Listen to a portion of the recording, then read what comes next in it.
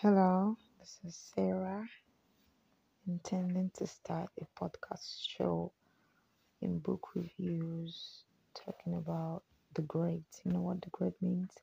G stands for God, R stands for relationships, E stands for entrepreneur, A stands for academics, and T stands for talent. That is a wholesome self development, right? And each and every one of them complement each other, right?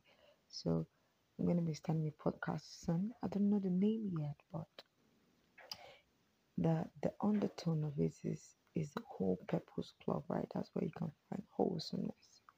And